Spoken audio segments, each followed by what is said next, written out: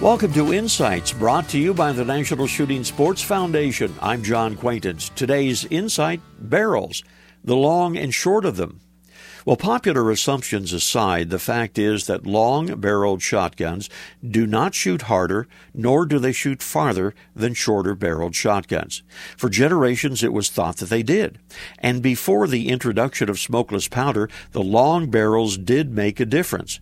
Waterfowlers still tend to buy into the long barrel legend. Tests show, however, that a shot charge will reach its maximum velocity out of a 21-inch barrel. When was the last time you saw a duck hunter using such a short-barreled gun? Barrel length also doesn't significantly affect the choke pattern. So, why then do waterfowlers and trap shooters still lean toward long barrels? Well, it's partly about tradition, but it's also, importantly, about the sighting plane. Up to a point, the longer-barreled shotguns offer more precision when it comes to sighting in for those long shots.